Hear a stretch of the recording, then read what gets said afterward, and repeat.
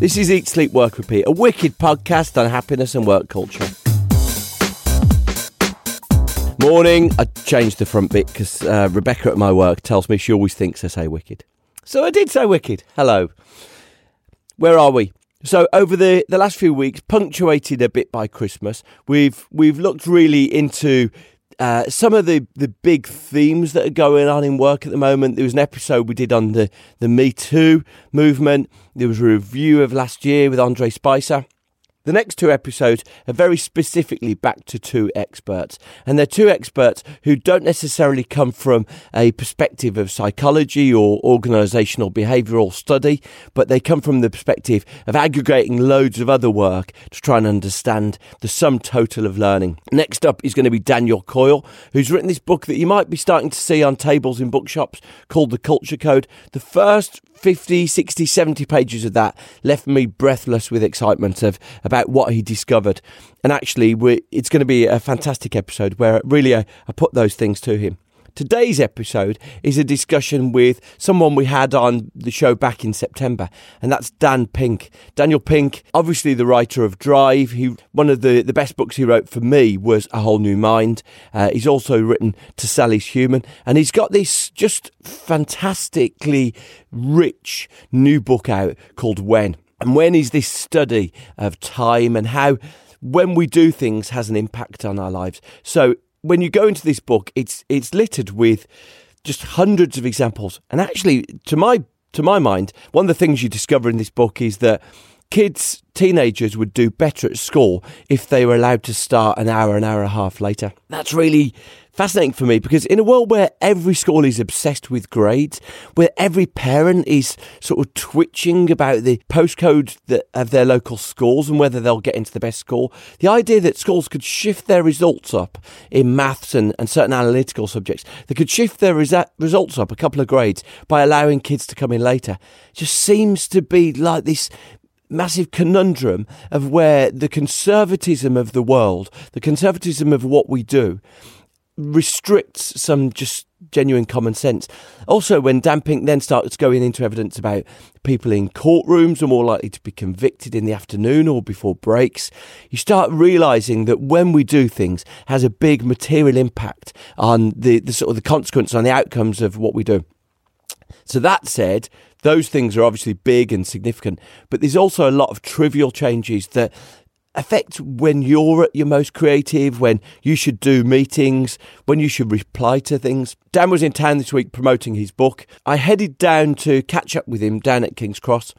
His new book is When, a scientific study into the impact of time. I think you'll really enjoy it. I audiobooked it like all these things. It was an enlightening excursion into how we could actually impact work and change work just by reordering our day and trying to do things in a different way. Here's Dan. Dan, you're an incredibly reasonable person. I can tell that through all of your works, and we've sort of discussed those things before. Right. But if I was to start from a different position, there's reason to be pretty angry in this book, right? If I was to describe this as a dossier that had fallen into my hands that was explaining why people were dying, children were failing exams, it's a pretty comprehensive takedown of the way we're living right now. So kick us off. Yeah. Why shouldn't I be angry about these Well, things? you should be a little bit angry about some of these things, Bruce, because what this research tells us is that we're not taking questions of timing seriously enough. We're very intentional about what we do. We're intentional about who we do it with. We're intentional about how we do it. But when it comes to questions of when we do things, we're haphazard. We don't take it seriously. And these questions of when matter, as you indicate. There are discernible patterns in when medical errors occur in hospitals, when physicians and nurses don't wash their hands in hospitals. There are discernible time-based patterns in how kids perform in school. There are discernible time-based patterns in how we perform on the job. And if we're just a little bit more aware of these things, I think we can live better, work better, and actually improve our health.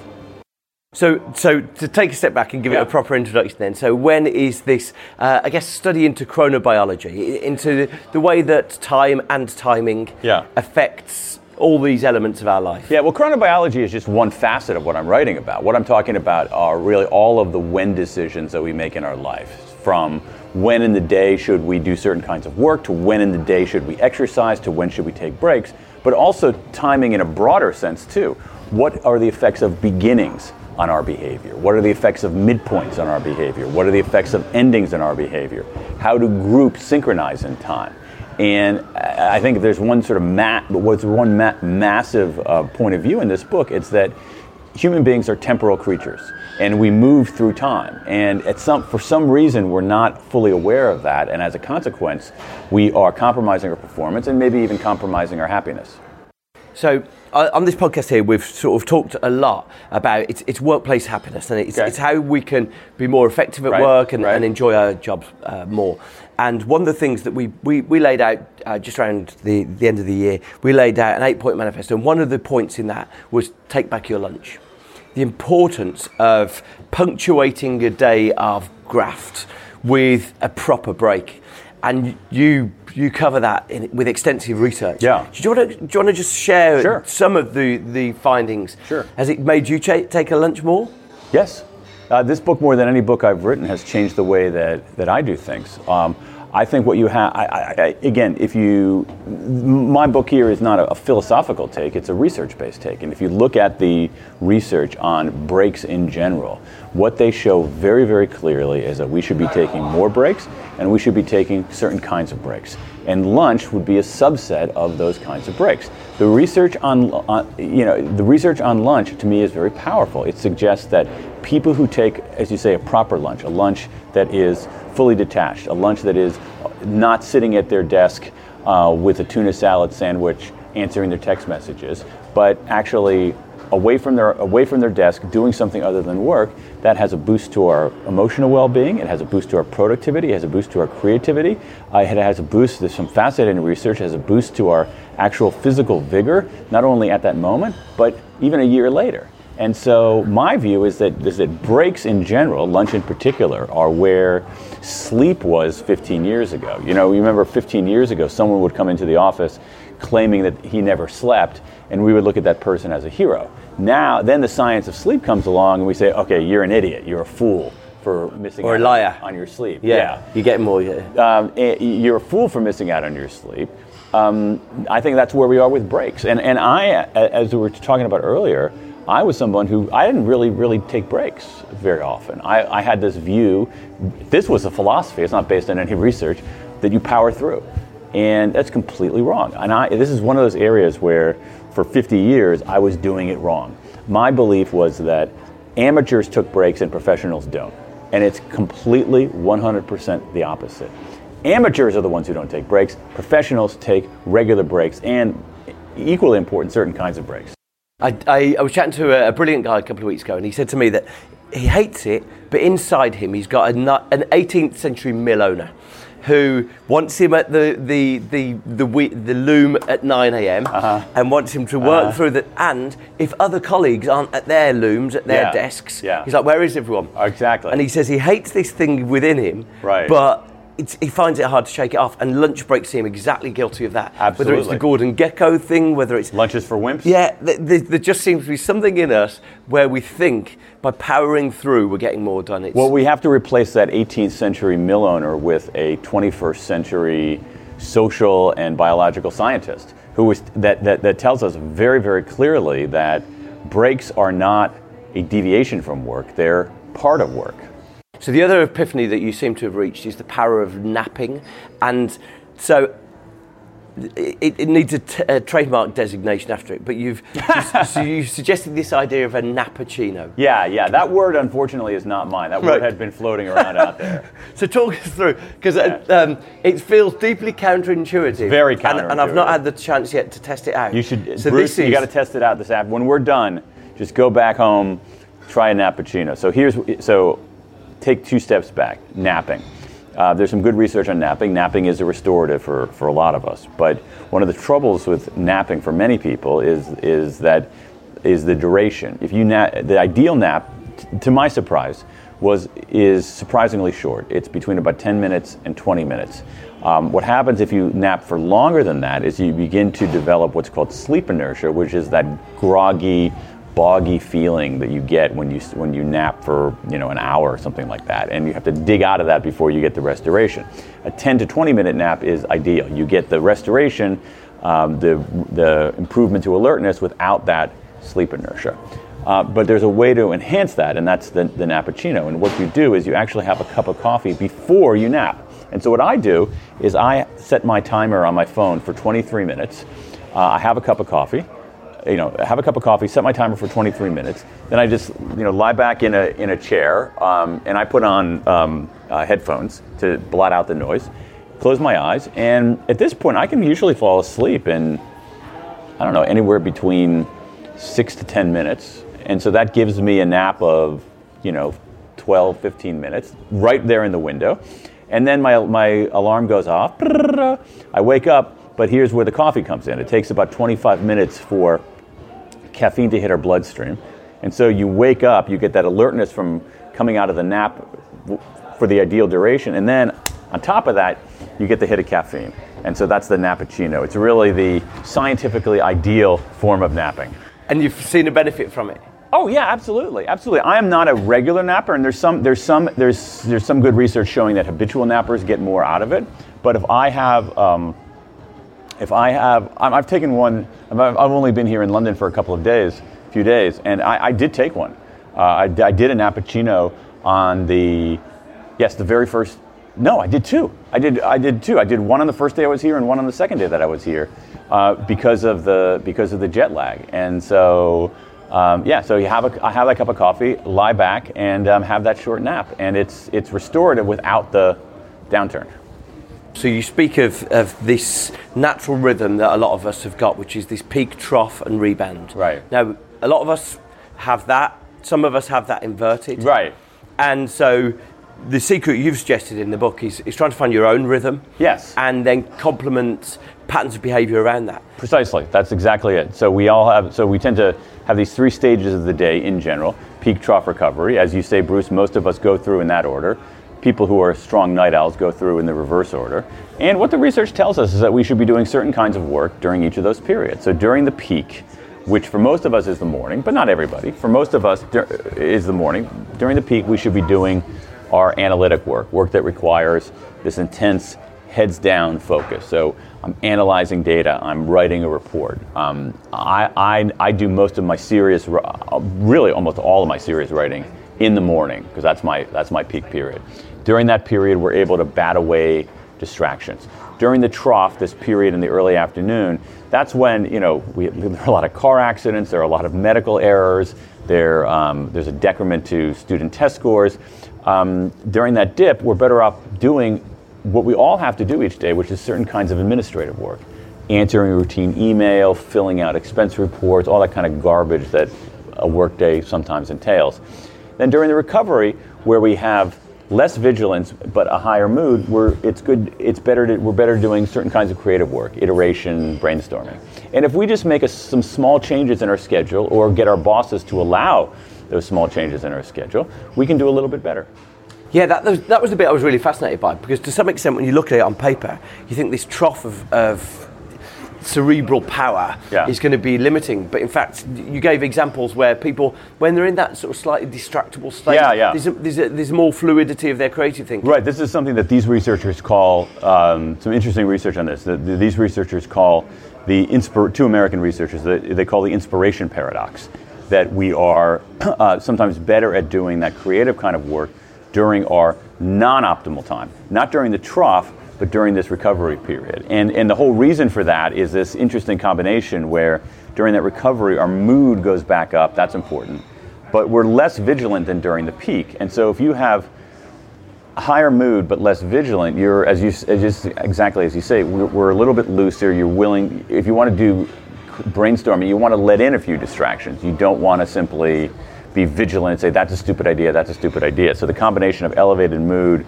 and a certain looseness makes it a good time for that kind of work. I think there's an important lesson when we're looking at work and how we can calibrate work to our needs. So if you've got a situation where a boss is going to be giving a yes or no on a proposal that you're giving, we can learn from court actually. And actually I remember in the Robert Cialdini book a few years ago, Influence, he says that attractive people do better in court. And I think with the work that you've done in your book here, the best circumstance to find yourself in court is being attractive in the mornings. The best circumstance is not being in court in the first place. This is some research out of Israel showing that judges are more likely to grant parole to parolees earlier in the day, but also immediately after breaks. And in terms of how we apply that if we're not up for parole, one of the things about human decision making is this: when people make decisions, when people are confronted with a decision they have to make, they often have a default decision, and that default decision in many cases is no. The default decision in parole is no, you can't have parole. You go to your boss with a request for a pay raise. No, you can't have a pay raise. You go to ask somebody out on a date. The default answer generally is no, all right? And so when are people more likely to overcome the default? And that ends up being earlier in the day and immediately after breaks. This gives us some guidance on how to be more persuasive. And like all this stuff, Bruce, getting the timing right doesn't guarantee you anything. But what we're talking here is improving your odds, all right? And that's all. We live in a probabilistic universe here. So let's say that you have you're going to ask your boss for a pay raise. Maybe you only have a 7% chance of her saying yes in general. If you ask at the right time, maybe you can dial it up to 11%. Okay? You're still probably not going to get it, but your odds have just improved considerably. And that's what all of this is can we use timing to improve our odds, improve our chances? Yeah, and so consequently, in that scenario, maybe you get to the end of a meeting, you say, look, before we make a decision, should we grab a quick coffee, or just trying to edge cases? But the other thing about it that you say is, and this is really important, is to be more observant about our own behavior and about our own moods. What's interesting, you take a place like any kind of company, Twitter, anywhere else, companies do all kinds of A/B testing to see how their customers are going to react. We should be doing more A/B testing in our own lives. We should be saying, hey, you know what? I'm going to try asking it this time of day, then I'm going to try asking it this time of day, and see, is there a difference? And so what we need to do is we need to be at some level more scientific about ourselves. We need to be better observers about ourselves when we feel energetic, when we feel on, when we're doing good work, when we're doing crappy work. And if we can just turn our sights a little bit more inward and be observers of ourselves, that also is going to improve our odds. So no, it wasn't your focus, but through the lens of trying to look at work and how to make work more productive and more enjoyable for people, there seem to be some pillars of what you've said, and that seems to be trying to get intense, deep work done in the morning. Right. These may be a more sociable, creative time later on in the day. Yes. The importance of breaks and maybe combined with sort of sociability is an importance of getting people together. But you do mention at one point, the importance of, I guess, some of your previous work, autonomy and breaks. Oh, yeah. That someone telling you to go on a specific break now actually might be slightly counterproductive. That's what the research shows. So if we know some of the elements of breaks, we know that, and this is important, we know that something is better than nothing. But we also know that, as you indicated, that social breaks are better than solo breaks, even for introverts. Sort of a surprise to me. However, those social breaks have to be freely chosen. They have to be autonomous. You have to have a sense of sovereignty over all of it. So if you say, okay, Bruce, you and Jane are going to have a break, and Ed and Maria are going to have a break, you're not going to get those kinds of benefits. And the same thing is, so there is this crossover between a sense of autonomy and breaks. That is, if we are, in my view, and I think the science bears this out, is that human beings have an innate sense of self-determination, self-direction, and that should carry through to elements of our lives that provide restoration. If you have someone telling you, obviously sleep is restorative, but we don't have people, once we're past age 6, telling us when to go to sleep, all right? We have some autonomy over that. And so the same thing has to be true with breaks. So We know the general principles, social beats solo, but so you decide autonomously who you want to take a break with. We know that moving beats stationary in breaks, but we're not telling you everyone must take a walk through this path, at this particular time. No, you want to have a sense of autonomy in all of that. Lack of autonomy. Lack of autonomy is incredibly draining, and the whole point of a break is to restore. Is as a restorative. So if you do something that is autonomy thwarting, it's not going to be restorative. What worries me about all of it, there's a piece in there where you talk about someone had proposed a reform of a school day. And Governor Chris Christie of New Jersey had come in and said... Fortunately now former governor. Former, yeah, that's right, it was a couple of weeks ago. But he stepped in and said, that classic thing, that the equivalent of the 18th century mill owner, this is all nonsense, we're not having this. And against all of the enlightenment and all of the research in your work, in every office there's a Chris Christie. In every workplace there's this, often professing to speak common sense. Yes. Actually I'm cutting the crap, I'm speaking common sense, stepping in and overruling the science.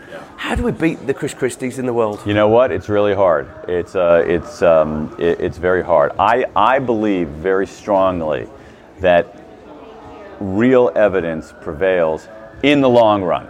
I don't think that's necessarily true in the short run. And sometimes it takes a long time for that to take hold. So I think what it requires is individuals just pushing it on their own, individuals doing the right thing, individuals respecting the science, and over time I think there's a cumulative force. But you're absolutely right here in that one of the, and I think it could be, I think there are cultural differences here. I think there's a Anglo-Saxon streak of Puritanism that in the U.S. and the U.K. and certain parts of Western Europe that has been captured mentally by that 18th century mill owner who says you must work all the time. Any break is a betrayal of your work ethic, of your moral status, and we have to start using evidence to push back on that. In the same way we started using evidence to push back on sleep, we started using evidence to reform our diets. I think that we can start using some of this evidence to reform, I know for your listeners, really work practices, but it goes even beyond that. Yeah, you're so right. Sometimes when I travel to Spain or France and I say, guys, it's important to take a lunch break, they look at me baffled, like, who's not been taking a lunch break? Right.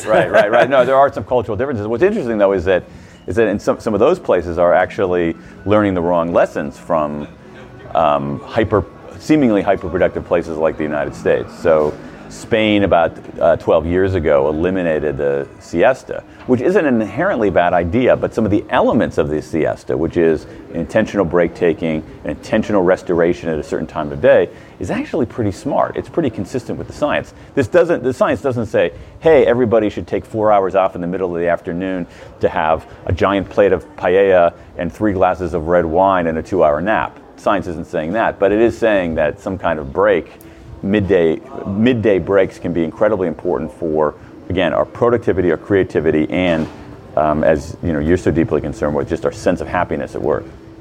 And so the book, it's just out now.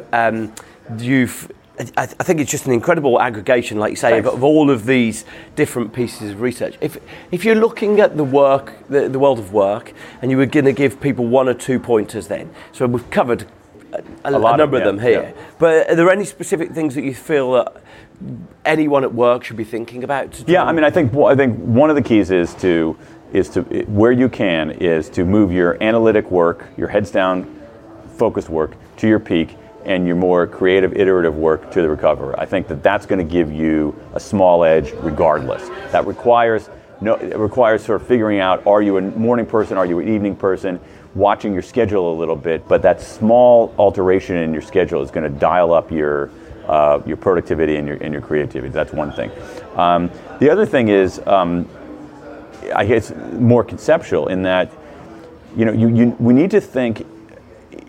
We basically need to take these questions of when more seriously. And so, at the beginning of a project, everybody is working in projects. Projects are episodic. You have a beginning, you have an end, and by its very nature, you have a midpoint. And each of those stages exerts a different influence on our behavior and our teammates' behavior. And you need to be aware of that. You can't just say that doesn't, that's a kind of irrelevant factor at all. But you need to know that beginnings have certain properties and certain effects on our behavior. You need to recognize that at the midpoints, we sometimes lose interest, other times we spark. And so you have to recognize midpoints, raise the salience of midpoints, understand how they work. And then endings too. Endings have a powerful impact on our life in many, many domains, from customer transactions to the end of projects, to the end of school years, to different stages of life. And so I guess what we need to recognize is that we are, temporal creatures moving through time. And if you're not aware of that, you're going to lose out on some opportunities for doing great work and also being a little happier. Yeah, I chatted to Ben Webber, who worked with Sandy Pentland at MIT, and he was giving a few examples of little things that gave, in some cases, 12% increase on things, which for any business... I'll take 12%. Exactly, for any business to get an increase of 12%. Of course. For often cosmetic changes. And so, if you've got a school that's struggling with its results, shifting the start time back an hour for teenagers is the easiest thing to do, right? First of all, on that one, to me, that one is the evidence on that is overwhelmingly clear, that we should be starting school later for teenagers. The American Academy of Pediatrics says that. Basically, every pediatrician in the United States of America has joined forces and said, do not start school for teenagers before 8:30 in the morning. Then there is a raft of evidence showing that schools that have done this, secondary schools that have moved the start time from say 7:45 to 9:15, not a massive change. See lower dropout rates, higher scores, less obesity, less depression, fewer teen accidents, and it's cost effective. That one, Bruce, that's not even a close call. That's bananas, isn't it? Yeah. It's just literally it's slightly inconvenient for who? School janitors? Teachers? Here's who it's inconvenient for. It's inconvenient for some parents because they want to drop off their kids when on the way to school. That's exactly what it is, isn't it? It's inconvenient. This is maybe a slightly different cultural thing in the United States, in that in the United States, secondary school, high school, has an obsessive interest in athletics and team sports. And so the coaches want to start practice in the early afternoon. They want to have a couple of hours of athletic practice in the early afternoon. If you start later, the school day is going to end later, and practice is going to get truncated.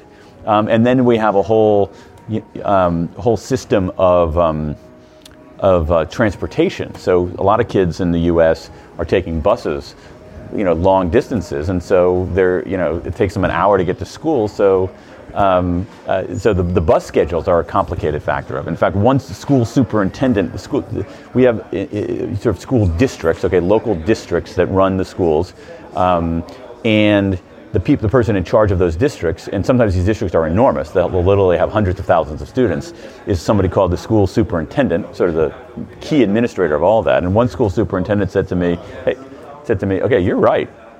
You're absolutely right. The evidence isn't even close. But when I became superintendent, someone gave me this advice. There are three things you never mess with: bells, buses, and balls. So you're changing when the bell rings, you're changing where and when the buses go, and you're changing when the athletic practice is. And so those are like the three third rails. You're going to get triply electrocuted if you go near those things. Just because the system pushes back, the conservatism in the system pushes back. But that any system, almost every system has inherent in it a sense of inertia, and this particular system has just massive amounts of inertia. It's a giant boulder sitting in this hardened piece of cement, and so it takes a massive force to dislodge it. So you say the reason why you're optimistic is because evidence will win out in the long run. And I think anyone who's looking to maybe drop a bit of evidence on their boss's desk could do far worse than just attach a post-it note. But do you believe that evidence wins out in the long run? Absolutely. Yeah. Absolutely. In the long run, I'm not Pollyanna-ish about it. But yeah, look, our feeling was we put a website together for our manifesto, which was just science. So, if you're, one of the things we say is 40 hours is enough work in a week, and because the cult of overwork has got very little evidence to support it, but on the flip side, having good rest and good breaks enhances creativity, reduces stress, so it produces a better long-term outcome. And our feeling was to say that without evidence is meaningless. If you put evidence there, then at least you're in a debate. You're in a discussion. Yeah. I do think. I want to emphasize the long run aspect of this, but I do think that over time, evidence does win out. You see this in other realms. You see it in smoking. It took a long time for Western societies to change their view about smoking, but I think the evidence ultimately prevailed. It took some amount of time, and it's still a struggle, for the evidence to prevail on something like climate change. But ever so slowly, the evidence accumulated. People began to respect it, and so I believe the same thing. I believe the same thing is true here. That over time, the evidence about the importance of when is going to prevail. Now, whether that long run is 10 years or 100 years, I don't know, but in the long run, I really do think that evidence prevails. Yeah, my fear is that you'll just end up with a twin track world. There'll be some wonderful, enlightened workplaces where the bosses get it, the company gets it, and it becomes their sort of secret competitive advantage. And then there'll be a whole load of other places run by 18th century Chris Christies who aren't enlightened. And unfortunately, to some extent, that's happening right now. Yeah. I mean, you see very different workplace practices in different kinds of companies. You have the Twitters of the world, where they still have founder DNA there, that have not inherited a lot of these legacy system, a lot of these legacy beliefs, and are challenging them based on evidence. And so they're going one direction. But I do think that now the question is, how long can we endure with one group of companies going one way, one group of companies going the other way? Because over time, the companies doing it the wrong way could disappear, or anybody with any talent or the ability to move is going to move from one of those companies to one of these more enlightened companies. So at some level, over time, the market could begin to take care of that. Thank you so much for joining me. Bruce, always a pleasure. Thank you very much. If you looked at my life over the last few days, it actually looked quite good. I flew on a plane. I ran along the River Hudson. I went to see a musical that people are talking about that was truly fabulous. I wore a kilt. I danced at a ceilidh. Sort of almost, if you aggregated all of those things, it would look like a greatest hits tape. My life normally involves reading work culture books and tidying up. So there you go. I've had a brief glimpse of what a nice life might be. It's in the can already. Next week's episode is an interview with Daniel Coyle, the author of The Culture Code, previously The Talent Code. I think you're going to love that one. After that, I've got some specials coming up, and there's still room for you to contribute. So I'm going to be chatting to a couple of people, a couple of experts, a couple of gurus who say that they've cracked the way to improve work culture. And I'm coming at that with a slightly critical, cynical approach, so you're going to hear those things.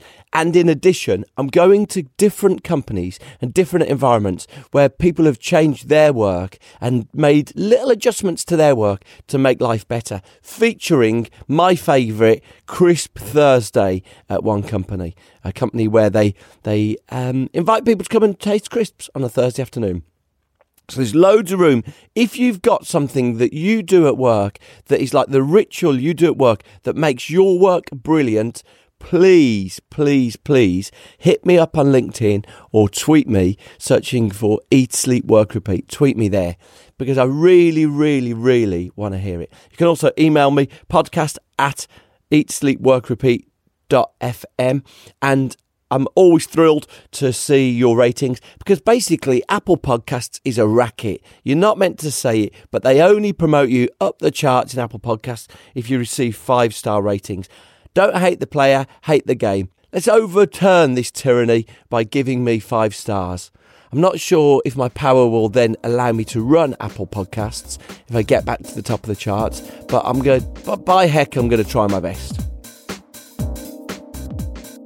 Eat, Sleep, Work, Repeat is a production of me, Bruce Daisley, on my kitchen table on Thursday evenings.